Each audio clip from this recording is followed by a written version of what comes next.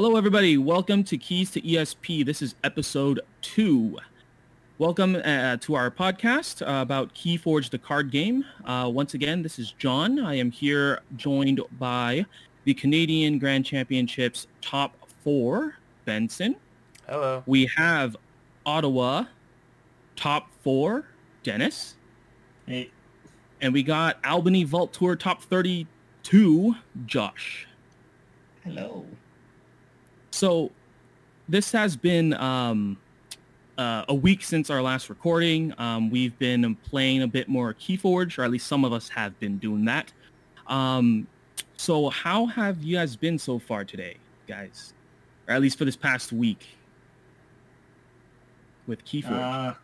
Pretty good. Craving some deck openings. Hopefully I can get a hold of some. So I really want to open decks. Nice. Is there like a shortage or something? Our LGS is just not ordering anything because of the pandemic. Oh man, all right, that sucks. Hopefully you get more stock in then. All right, so how about Josh? Have you been doing any Keyforge playing or anything like that? Yeah, I actually got on the TCO. It's been about 2-3 months since I started playing. For those that don't know, it's the Crucible Online. It's like it's a software that you can play on the browser for Keyforge, and I played like what arguably was my best deck, and I accidentally played it on casual, and some people got pretty mad. But it's all good. I won. But apart from that, I've been making YouTube videos. So I've been posting regularly, I think every 2-3 days or so. I'm just going to plug myself right now. Joe Dobby KF, JODOBBIKF. And that's mainly what I've been doing, not necessarily playing. Cool. So if anybody on TCO or sees you, they'll find you, and on YouTube they'll go ahead and get more content from you, huh? Yeah, man. Circle of life. All right, how about you, Benson? Have you been doing anything on Keyforge related for the past week? The only thing has been the reps DC trades that I got in from last Tuesday. But otherwise, it's been a slow week on Keyforge. So just like Joe Dobby, I'm working on a few things in the back end. Nothing to plug myself yet, but hopefully in the works. And yeah, but hopefully with this discussion, it's just this is my Keyforge time now. Awesome. Yeah, I mean, if you guys haven't heard, there was apparently a Crucible cast that came out. I think last week or so? Yeah, actually last week. And a lot of people didn't hear about it till a few days after. It was on the UK, one of those UK gaming expo kind of things, where they had FFG developers and such go on and do a Crucible cast. If people don't know what a Crucible cast is, it's actually the publisher, Fantasy Flight Games, and their organized play and the developers. They have a once a month? Or I want to say once a month, once every 2 months, they have a little chat or a little bit of an official discussion on YouTube generally, where they discuss some news, recent news, or like organized play happenings. And we haven't had one in a while, but it was a surprise that we got a Crucible cast. And then it wasn't really published until actually this week, where on the Fantasy Flight YouTube channel. Have you guys heard anything about that at all? See it being published until 2 days ago. Not gonna lie, I didn't watch it though, but I don't know what they talk about.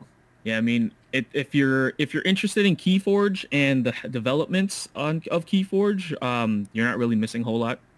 This episode, they mainly talked about kind of what they were doing, what the developers were doing, and their hobbies, and in terms of how they develop the game, different cards and different mechanics for Keyforge. So, I mean, if you're looking for news on the game that affects it, the meta and such like that, you're not missing a whole lot. But if you're interested in the actual developers and what they get to do or what they do on the side and how they get inspiration for the game, it's okay. It's a little interesting. It's pretty cool. And as for organized play, it's kind of the same old, where a lot of countries aren't opened, or don't have organized play at this point in time, and the ones that do, they're basically reverting back to the stores themselves, and asking the players, to basically reach out to their local store to see what's happening. So not a whole lot, but that is something that's happening in the Keyforge world. And it's an interesting development. Hopefully we get more news from them soon. So on to the main topic for this episode. One thing we're going to be talking about is deck evaluations. I wanted to see and pick each person's mind here, in terms of how they play, some play styles, and possibly go into the way they each of us think, and how we approach the game when either in store or even online, when we play a game. So first off, I just want to, inquire about, play style. So if you ever heard about this, there's different people play differently. And for sure, for myself, I like playing a game where it's a little more cautious, a little more conservative, but also something that would be more disruptive to the opponent, which is kind of fun because then you make people not sure what's going to happen. And then when you do hit them, then they realize like, oh my gosh, what do I need to do? Keeps them on their toes. So for me, if you think about the house Dis, that's kind of one of my faves. And that fits into my play style. Of course, other houses too, but just disruption, and just kind of messing around with people. How about you, Josh? What's your play style like? My play style is fairly simple. I like being able to take control of the board. And when you think of taking control of the board, your initial thought is, having more creatures than your opponent. But I like decks that have a lot of creature control, at least one board wipe, a bunch of spot removal. I do love having key creatures. For example, like Hysteria, controlling the board with 2 snags is the way to go for me. Those are the types of cards and synergies that I would look for. So quick yeah. thing. What's Hysteria and what's Snag? Just so our listeners have an idea of what type of play like. Yes, so Hysteria is an action card that allows you, when you play it, all creatures on the board actually go back to their owner's hands. And Snag is I believe a 5-power creature from Dis that its fight effect is that the opponent must choose the active house of the creature it fought. So it's very controlling in a sense that, you play the Hysteria, you bring the snags down, they drop some creatures from one house, and then you take them out. So essentially, sorry, I'm rambling, but long story short, what I'm going for is creature control, ember control, and a decent amount of generation from raw ember pips. I don't necessarily like to reap much. I find that creatures are meant to fight unless they have a strong reap effect. I'm the opposite player. Okay, cool. How about you, Dennis? What's your type of play style that you enjoy? I feel like it stayed from set 1 all the way to set 4. Set 4 kind of changed it up a lot, but the overall effect is it's some sort of control. It's either control of the Amber, which is what everybody loves. Not everybody, but a lot of people loves, like let's say your Shadows houses.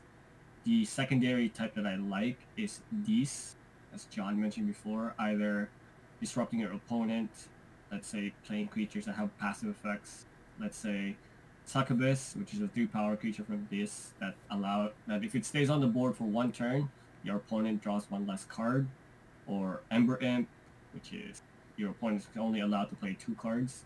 Stuff like that, some sort of control, just so that they can not run the deck, play the deck that it's meant to run. Or the main type that I like is definitely Amber Control, which is like you're stealing, some form of stealing from Shadows. There's like, let's say, your Urchin, which is a creature with play, steal 1. Or like the biggest one, the card that I really love is Too Much to Protect, which is steal all of your opponent's Amber but 6. And then you follow it up with something else so that your opponent doesn't forge a key by taking them down to 5. Something like that. Okay.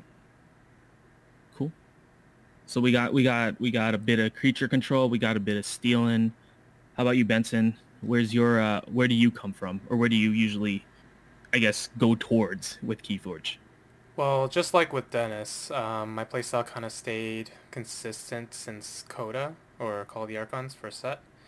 Um, it's the first card game I officially learned and got more competitive into, so that playstyle kind of built off that foundation where it was a race. First to 6 amber to try to challenge for a key, and then first to 3 keys, right? So that's at the heart of Keyforce, that's what it is. My playstyle just revolved around that. So Coda, we all know that it was a lot of like lots of amber generation, a little bit of key cheating, and a lot of speed out of logos, depending on if you got the right cards. I kept those aspects in terms of my playstyle overall, and it had to evolve with different sets being introduced and different components not being where I would have wanted it to be as new sets were introduced, and each house had different flavor. Kind of tying in with my favorite houses, I guess at the top, the commonality is Untamed. We know it in Coda to be the Amber Rush house, and it's kind of changed the shape a bit over the different sets, but it's been one of the houses that my main decks that I use to play competitively has always included. I'm all about speed, getting through cards, getting to the cards that I really need, because I did have a deck back during the Grand Championships. Actually, the last deck that I played with, it was slow, but it had a lot of tools. But then I came across a super fast rush deck, and I didn't have the answers when I needed it. So that feeling kind of stuck with me and also impacted my playstyle as well. And now it's just the feeling of being able to go through my deck quickly, pick up the pieces I need, maybe having some archiving and whatnot so I can put it away, stash it for when it's going to really come in handy.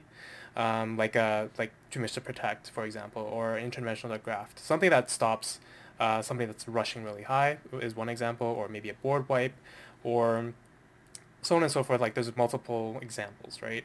There are other components that I definitely like to introduce, but at the end of the day, it's about speed and it's about taking initiative. It's about putting things on the board that the opponent needs to challenge, and I think that is a common trend between all of us, where we want to make our opponent answer to what we're doing, and then we take initiative, we lead the game, kind of thing. I think yeah, like it's a different shape, but I think at the end of the day, it does a very similar thing. So yeah, I just noticed that after. Luckily, I was last to go, so I got to hear some of what you guys had to say, and I picked up on that. Yeah, I mean, that makes kind of sense in terms of if you do go fast enough, you're basically controlling the pace of the game itself, right? Yeah, Like holistically, you're forcing the opponent to have to respond to you getting closer to the win condition, which is exactly. in itself a form of control in a sense as well. That's right. Awesome. Yeah, no, I mean, so I mean, it seems like at least for Dennis and Benson, you guys state a lot of you guys mentioned Coda or the first set and saying how that kind of carried you guys through in terms of your play style from the very first set. With the new sets though, as sets came out, has your play style changed at all? Did you maybe stray away from the specific house you did mention, Untamed for Benson and then Shadows for Dennis? Like with the new sets, has any of the new houses perhaps like kind of made you kind of switch over or cause some worry for you at all or anything like that? Yeah. So as I was mentioning with the different sets being introduced and how each house kind of had a different flavor. So first set, the Untamed Wash was undeniable, like one of the fastest ones. Second set, we hardly saw anything, but I think Sanctum at the time was maybe a bit more like an Ember generator with like free markets where you play it and depending on how many houses are represented on the board, I believe with any card, artifacts, or creatures, Hmm. you can get an amber for each house represented. So like that's an And immediate that's a burst. second set card though. Right. Yeah. It Yeah. was introduced in the second set. I believe it's in the fourth set right now as well. Yeah, when Um, second come back. Yep. exactly. Third set, actually don't really remember which house generated the most. I believe it would have been Saurians overall. It's just a different Yes. format it came in as. Rather than Yup. Amber in your pool, it was Amber on the board. So Yup. again, like yeah, so like The new Exalt mechanic that came out, right? exactly. Hmm. So Disgusting mechanic. to your question, yeah, for sure the houses I used kind of changed to adapt to that playstyle. But at the same time, the playstyle evolved a little bit as the meta shifted within each set. So, like first set, we didn't care about the board. Who cares about board wipes? Who cares about whatever? Your reversal deck is a deck that has too many wipes that gave you chains, with a huge board but nothing else, because that didn't work against other Coda decks that were fast. But now it's very different. You need all those pieces. So yeah, like some of the decks that are rated really highly for my collection did exactly what Coda does, but as the meta stands now, I wouldn't use it competitively because it doesn't have all the tools it needs.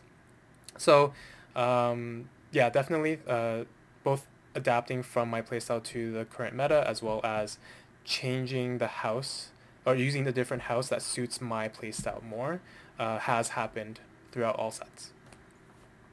Hmm. Okay. So mainly, so at the end of the day, you've still kind of stuck with Untamed as kind of like your way to gain the speed and to force the win. Is that it? Is that correct? Yep, other than the second set, I think overall that's been true. Third set's a little finicky too with the Untamed. It was kind of shifted more towards Orients, but overall, yeah, like this set right now, set 4, Untamed's kind of back exactly how I like it, so it's definitely one of the houses that I would include in my main competitive deck. Awesome. So Key Frog is in your pocket. I hope so. Ideally with 2 damage pips, right? Because that's the best one. Yep. So how about you, Dennis? You said that, from set 1, you were kind of the go-to with Shadows. That was your main play style and fit into your play style. So has any of them changed at all? Shadows has been uh, one of the houses as well with an Untamed where it has been in all 4 sets. But has any of the other houses kind of piqued your interest or kind of changed the way you needed to play?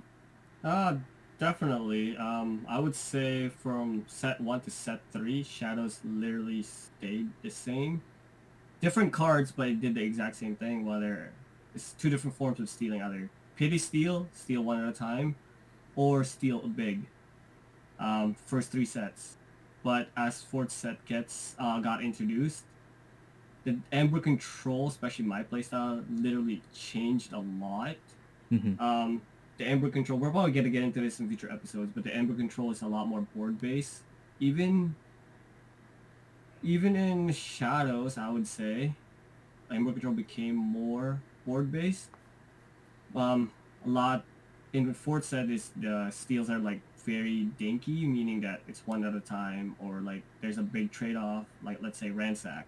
Hmm. Steal one and then keep discarding the top of your deck until and repeat it if it's a shadows card again. So Hmm. you steal again. So there's a trade-off, but the first 3 sets literally play a card, play a shadows card, you automatically steal. Hmm. So it's a very big shift for me. Not gonna lie, a lot of my decks transcends the first 3 sets, but the fourth set really takes it down. Hmm.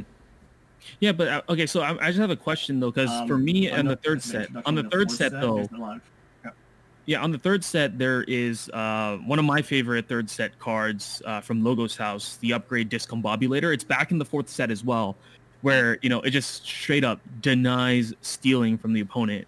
Like, mm-hmm. how did you like? For me, I have a deck that has 2 of them, and it's done pretty well for me. And Mm-hmm. it shuts down stealing right away. Of course, Mm-hmm. unless you can get rid of the creature. Mm-hmm. But like, how do you like? It feels like there's a lot of different steal hate coming up, at least for the last 2 sets. Like, has that worried you at all, or are you just kind of like going full force into the whole stealing still? It's worried me quite a lot actually, because one of my best decks, I'm sure you guys know where it is. Um, if you have at least 1 or 2 hate like steal hate, I wouldn't say it's dead, but I need to find a way to respond to it. Hmm. Example, let's say Odoak comes out, Saurian card, capture 1. If it has an amber, can't steal. So I needed to find a way to get rid of that card, and so waste a turn, essentially waste a turn, so that I can set up for a steal. There's a lot more steal hate, which means it's pushing, the meta is pushing shadows out, I would say. I could be wrong, but definitely shadows has changed a lot from set 1, 2, 3 into the 4th set. So my playstyle, I need to shift it a bit. Still haven't found a new playstyle, I guess, that shifts all 4 sets, but the first 3 sets I'm fine with. The 4th set, I need to invest a little bit more time and a little bit more money into it. I don't know. Okay. Yeah, I mean, with the pandemic and not having a lot of tournaments and such to actually being able to test out different decks against each other in a real-time setting, I think it's a little difficult to identify a shift in playstyle, if anything. Hopefully, we'll be able to get more into those situations where we can pit houses against each other, for sure. So how about you, Josh? In terms of, you said you do like the board control, and both Benson and Dennis did mention, the first set didn't really have a whole lot. It was more like rush, steal, kind of just mess with things. I guess for you, where do you find board control coming in any particular set? Or is it still here currently, or is it strong? Like, what are your thoughts in terms of how over the course of the 4 sets, board control has played a factor, if any? Honestly, I think, board control as a win con, as a winning factor has actually grown exponentially, in my opinion. Exponentially, all right. Yeah, I started off with Age of Ascension, and there wasn't a lot of,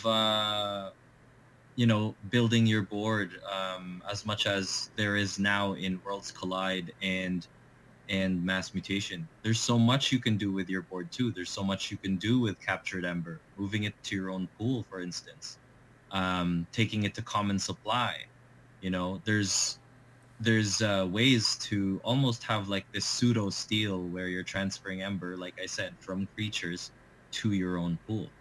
And, both Worlds Collide and Mass Mutation have just kind of strengthened my kind of philosophy of being able to control the board, whether you are destroying your opponent's creatures through playing removal cards or building your own momentum on your side by playing your own creatures.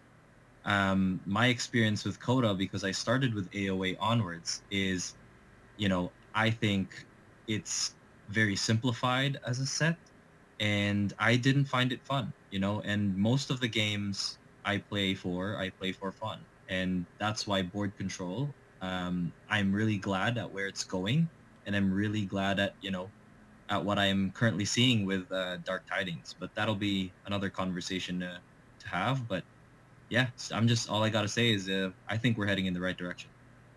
So are you more a proponent for big dudes on the board, like those 12 powered, 14 powered creatures, 20 powered creatures on the board, or are you more of like the elusive kind of dudes where they kind of make it a little more difficult to remove kind of thing? Like, what's your swing? So yeah, Shadow's my favorite house thematically because of all the rogues, assassins, elusiveness, skirmish, and the steal, being deceptive and all that. But I think what I love right now is house cheating.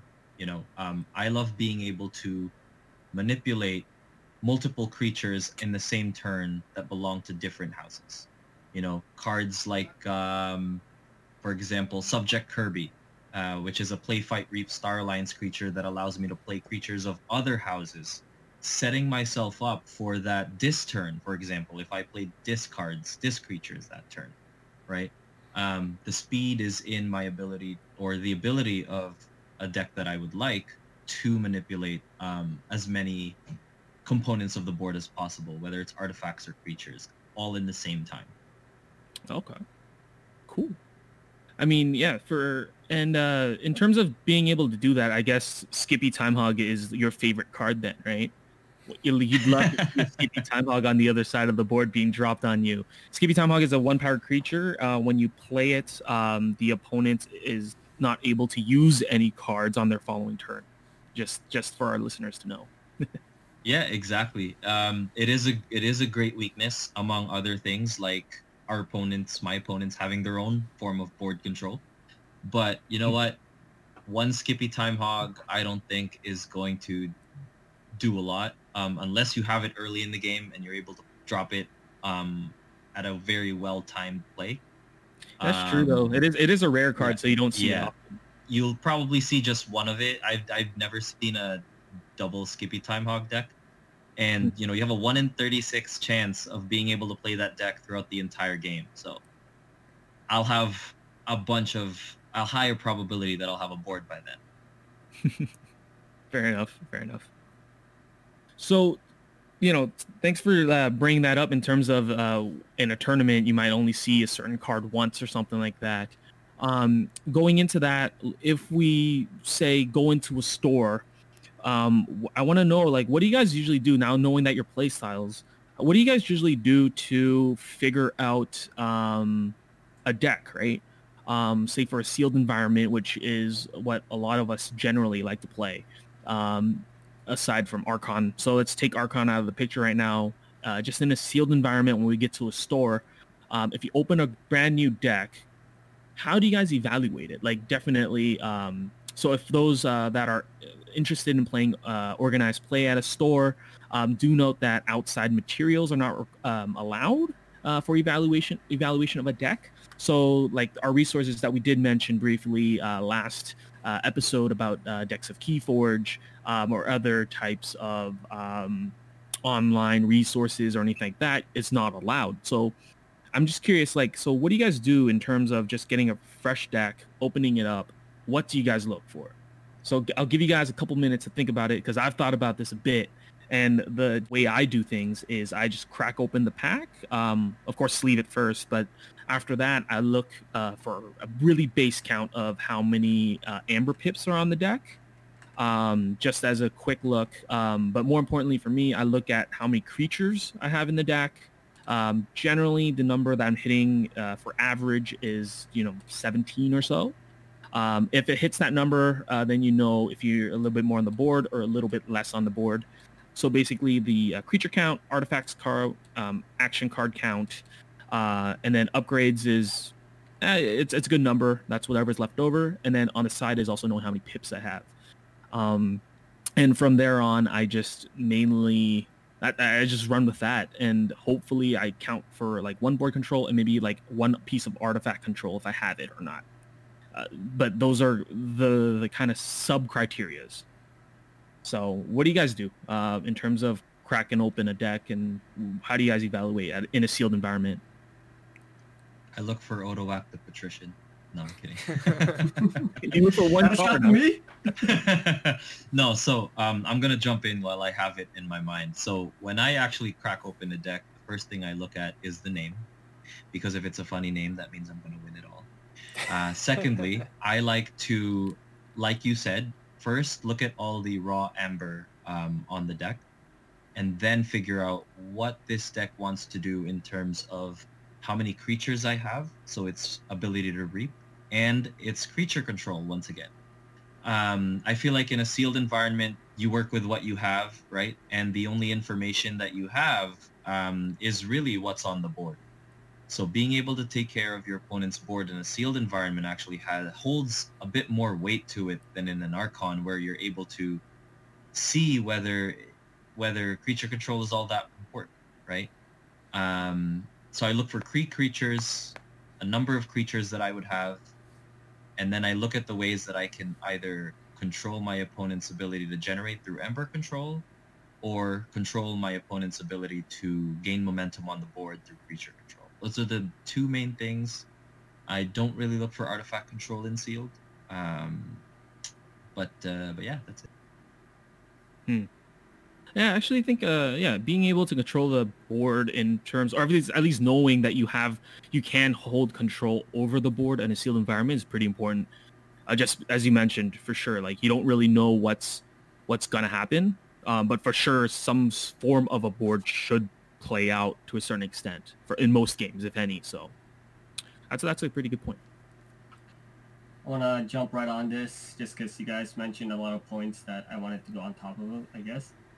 Um, you said that the way I evaluate decks is just, and I'm actually also glad the fact that you told us a format, just because a tournament or a game changes based on the format you're playing. So in sealed point, the first thing I look for is when I open a deck to see what house combo it has, because each house combo, at least in my opinion, has an archetype, meaning that this house combo is gonna run generally like this, or if it's let's say a rush example, as Benson mentioned, if it has an untamed, it wants to generate, right? So for me, the first thing I look for is the house combo, and then before I even flip open the Archon card, I try to think is like, how am I gonna play this deck? Am I gonna play it slow? Am I gonna play it fast? Am I gonna try to take the board?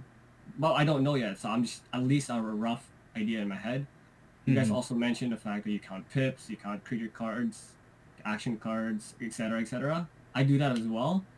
That's the first thing I definitely do to see whether or not I'm gonna rush, I'm gonna control the pace, or I'm gonna slow down, or I'm gonna set you up. The thing that when I'm on top of my game, not gonna lie, is I want to see that because I'm not always on top of my game, is try to play with the opponent as well, especially on a sealed environment. The thing I remembered when we played a sealed in set 2. Set 2 has a lot of combos. The one big combo there is the Brig, which is your Binate Rupture interdimensional graph combo. So for me, when I played Binate Rupture, which is alpha, first card you have to play, you double the amount of Amber Pool in the opponent and in your pool. So I played that, and then I play XYZ Researcher, which is either archive the top card of your discard pile or the top card of your deck. So I chose to archive Binate Rupture. Point is, I went another step thinking that my opponent, as you guys mentioned, whatever's on the board is the information you have. So I let my opponent think that I would have the Brig combo, which I didn't. So when I'm on top of my game, I try to play the set or the meta of the set, especially in sealed, because you don't know what's coming, as you guys mentioned. So that was one of the bigger things that I played during the set, but I actually did not have the combo. So my opponent in that game was just threatened the whole time. So I had control somewhat of the game, but I didn't have a control deck at that point. Interesting. So what happens if you play a newer player who doesn't know the cards necessarily or the particular combos? You're just throwing things away, huh? But the thing is, I wouldn't have played that if I knew my opponent didn't know that. Okay, my opponent at the time, I don't know, he was a pretty good player. I don't know if you remember who he was. Okay, all right. So basically, as you mentioned, you're playing the player to a certain extent. So, but that's knowing that you know the person. But if you walked into a fresh environment with not knowing anybody, then I don't know if you want to be doing that, huh? No, I would either take the chance of he thinks that, he or she thinks that, or I'm just gonna leave it alone. Or even just bring up that possible combo. Be like, hey, you know this set. Like, hey, there's this combo, by the way. If I have these cards. Totally just lie out of your teeth. Oh, man. I would not do that. Hey, no one said you can't crosstalk while playing, right? I can't do that. I'm messing with people's head. All right. How about you, Benson? If you were in a sealed environment, Benson, how do you evaluate a deck, or are there any differences in terms of how you would evaluate a deck when you open up a fresh one? I think everybody's already inputted kind of the core components of what you need to look for in a deck just in general. But I'll say there's maybe 2 or 3 levels of appraisal for a sealed environment. Step 1 is your own deck, right? Getting to understand what your deck wants to do, what it can and can't do. So without going to the specifics that everybody else has already said, that's one part. The other part is understanding the meta of the set. Because usually for sealed, you're playing within a set. You're not It's possible, but it's pretty rare that the store sets it up so you have different sets competing against each other, especially when we've seen certain sets are objectively weaker than other sets. Not to say they don't have a chance, but they just are designed in a way that doesn't stack up to the current meta overall, spanning across all 4 sets. So yeah, I'm expecting something within a set. So therefore, the second stage is understanding what the meta is for the set, what decks within that meta is the strongest, and what your deck has that falls in that. And if I take it one step further, it's a knowledge of the card pool. So this is probably the third tier of depth that if you want to go this far, you could. And this will definitely add to your game in a sealed environment where each card is separated into common, uncommon, rare, special rare, right? So knowing the probabilities of a deck containing those cards, you can make an estimate by looking at your opponent's deck. Okay, these are the 3 houses. Sure, like when we look back in Coda, it was very straightforward. You look at a house, you're like, okay, this house wants to do this, ideally speaking. So in a random draw for a sealed with only a solo deck might not matter as much because it's luck of the draw. Within a scenario where you have multiple chances at a deck that you can choose between 2 or 3 sealed decks to play with, now you're thinking, okay, they're going to choose a deck that probably that house within that set is going to perform the way it's supposed to perform. So within a Coda situation, it's very straightforward. Untamed is going to rush. Logos is going to give you a lot of speed, cycle through your deck. This is definitely going to disrupt, and there's a lot of things you're going to need to answer. So, like, all those pieces kind of put together gives you that view of what are you coming up against in this tournament, the seal tournament. So, yeah, like, how I look at the deck is exactly the same. Actually, unlike Joe Dobby or Josh, I probably never look at my name until like second or third round, and I'm like, oh hey, that name is actually pretty good. When my opponent tells me, it's like, oh, you have this named deck. But yeah, the very first thing, same thing, is the number of amber pips. But again, it does change from set to set. So I've noticed, like, in the very first set, it was all about the number of amber pips, how much can it generate.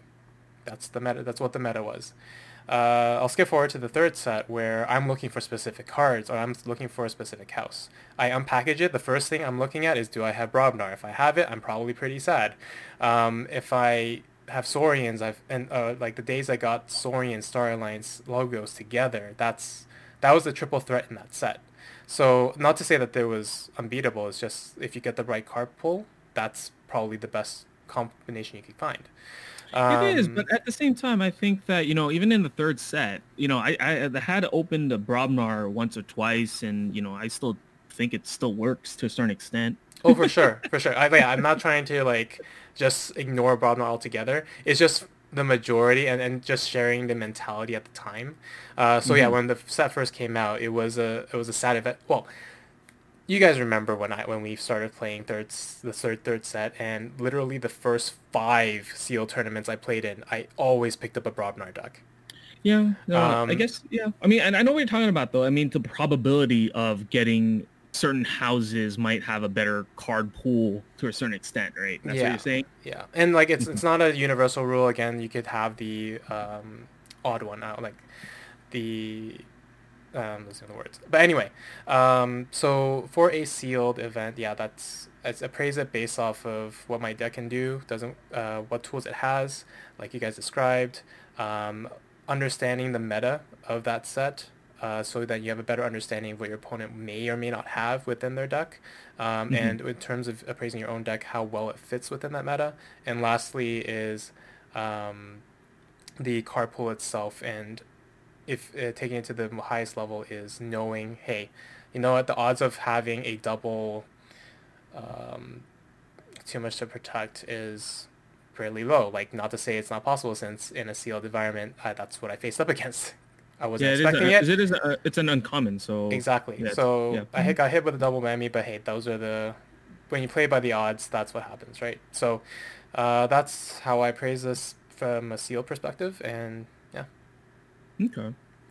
So if we go into if you're playing, say now on the Crucible Online, most of the time I think I mean, you'll have the sealed option, but a lot of people most likely play it as an Archon option where you bring your own deck. So in an Archon environment, you are allowed to look at the opponent's deck list. Does anything change here where, I mean, of course, you know the pip counts, what cards are in your deck in an Archon environment because you're bringing that to the tournament or the gameplay. So what's one thing that you guys look for in terms of an Archon environment? For myself, I'm a big proponent of this. I've been screaming at these guys since second set is artifact control. For me, it's like make sure that whether or not the opponent has artifact control, and of course being able to have a artifact control piece, right? Because I don't know, maybe the decks that I play, I have artifacts that are pretty substantial generally, and if I see that there is no artifact control, I feel like it's open season for me. Once I get that one piece of artifact out, it's like, oh man, if you don't have anything to counter that, I'm going to town.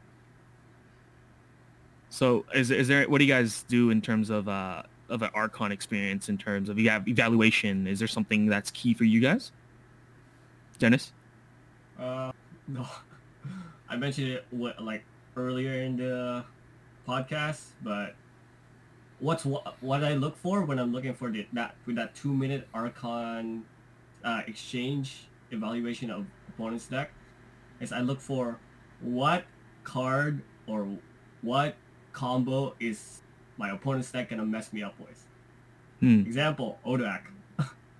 Is Odak gonna come out? Is it gonna come out at the right time? Is it gonna come out at the wrong time for me to be able to run my deck? Because when I know most of the time when I bring an Archon deck, I know how it runs, I know its weaknesses, I know what it can do. Mm-hmm. So when I'm exchanging an Archon card list with my opponent, it's like, how is my opponent gonna mess me up? A lot of the times, there's just 1 or 2 cards would mess me up, and if I don't see those cards at all, I just go to town. Like, I just rush, I generate Amber, or I set you up to generate Amber so I can steal it. Stuff like that. The card pool to look at is pretty tough to memorize. There's a lot of cards, there's a lot of things that can happen, but literally also the second layer, that's what is the opponent's deck trying to do. Let's say if the opponent's deck is running, how do I counter that? For example, let's say the opponent's deck wants to bum rush pips. How do I counter it? But if the opponent has a board control deck, how do I counter it? Do I hang on to my wipe or not? Stuff like that. Okay. So you're mainly trying to understand what the opponent's deck's trying to do. Mm-hmm. Definitely. Okay. And possibly what your possible responses are in gameplay wise before you even start. Mm-hmm. Okay. Josh, how about you? You're just looking for creatures again, or what do you usually do for in an Archon environment, or the same as you mentioned before?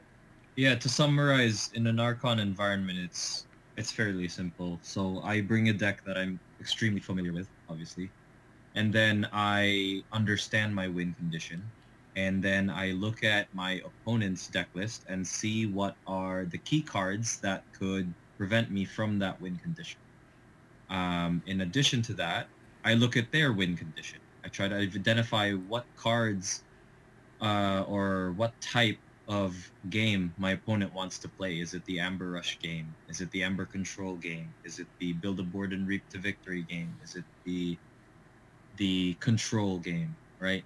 Mm-hmm. And I look for key cards that are a threat to me, but as I'm internalizing the list, I start to understand what key cards I have that could be a threat to him. And that ultimately determines, or her, and that ultimately determines whether I hold on to certain cards or not, right? Like, for example, Too Much to Protect, or for example, Axiom of Grisk, board wipes, steals. These are the things that, my opponent's deck list isn't necessarily going to change my playstyle. It's more going to decide whether I hold on to certain cards as opposed to actually playing them. Because I'm a very responsive, impulsive player. I react to what I see, and then I capitalize on being able to react successfully. right? So more of a tactical player, yeah. Yeah, exactly. Got it. Cool. Anything to add, Benson? Or are you in the same boat? Yeah, in the same boat. I don't think I could have said anything else or anything better than what's already been said. Okay. Yeah, so it seems like everyone's once you get into the game, I guess for the sealed environment, it's a little easier just to play. And then I think in the Archon environment where you should be a little more familiar with the game, I think it seems like card knowledge or card pool knowledge is a very big factor in that. So it can help you identify what the cards are and possible modes of play. And of course, Keyforge, there's so many cards. It's difficult to understand all the different modes of play, but at least you can hone in on some key cards and basically use that to your advantage. That's the general kind of vibe that I'm kind of hearing from all of us here. So, I mean, there are multiple ways to play Keyforge, and what we've mentioned are just some of the very basics. Hopefully, in a future episode, we'll go dive deeper into these discussions and possibly even start identifying different houses and possibly how you guys can understand each different house. You did mention, or some of our guys mentioned that, like, oh, there might be a house combo or something, right? And knowing, like, Benson's playstyle where he loves Untamed, he loves the rush, right? Or if you go get a deck with shadows, you might understand that your idea might be to kind of steal or mess with people. So hopefully we have more episodes are coming down the road. Any of you guys want to have any shout outs or anything in terms of Keyforge or anything upcoming for the week so far? I might be actually recording a deck that I sold to someone in Sweden, and he actually has a tournament, and he's entering that deck into a tournament this Sunday, which is October, what is that, like October 16, 17? Unsure. Okay, something like that. Okay. Yeah, so sometime in October, mid-October, yeah? Yeah. So it'll be on YouTube, so it'll have its permanence. Feel free to check it out. Yeah. Awesome. Any guys, I hear, Dennis, you're doing some sort of like deck opening something coming up. Is that what you're planning to do soon? I'm still waiting to buy some decks. So true, the supply shortage, right? Yeah. Yeah. But I'm just gonna stream, try to look for decks, evaluate the usual stuff, trying to see if there's any good stuff that I can have. Like I mentioned before, because of the shift of the meta, I'm trying to cover my whole bases to see whether or not there's a deck that transcends all 4 sets. So something like that. Just trying to look for that. Gonna be tough, but we'll see. Okay, cool. Benson, you have anything upcoming or for Keyforge at all? Potentially. That one display box that I have is still sitting right there behind me. So I might do some unboxing stuff as well, just for fun. Again, things are in the works, nothing to really talk about yet. Okay, awesome. So it sounds like all our listeners are going to have a bunch of content coming through, or at least something for them to check out until you guys tune in for our next episode of Keys to ESP. So once again, this is John, Benson, Dennis, and Josh. We're ESP, or Team ESP here, and we want to thank you for listening to our podcast, our second episode, Keys to ESP. If you would like to get in touch with us, feel free to email us at extrashards@gmail.com. We welcome all communication to us. If you have any questions about any of us, general Keyforge questions, topics, or just want to say hi, we welcome you guys reaching out to us just to say hi. So until then, this is John, and happy forging, everybody. Bye, guys. Happy forging. Happy forging. See ya.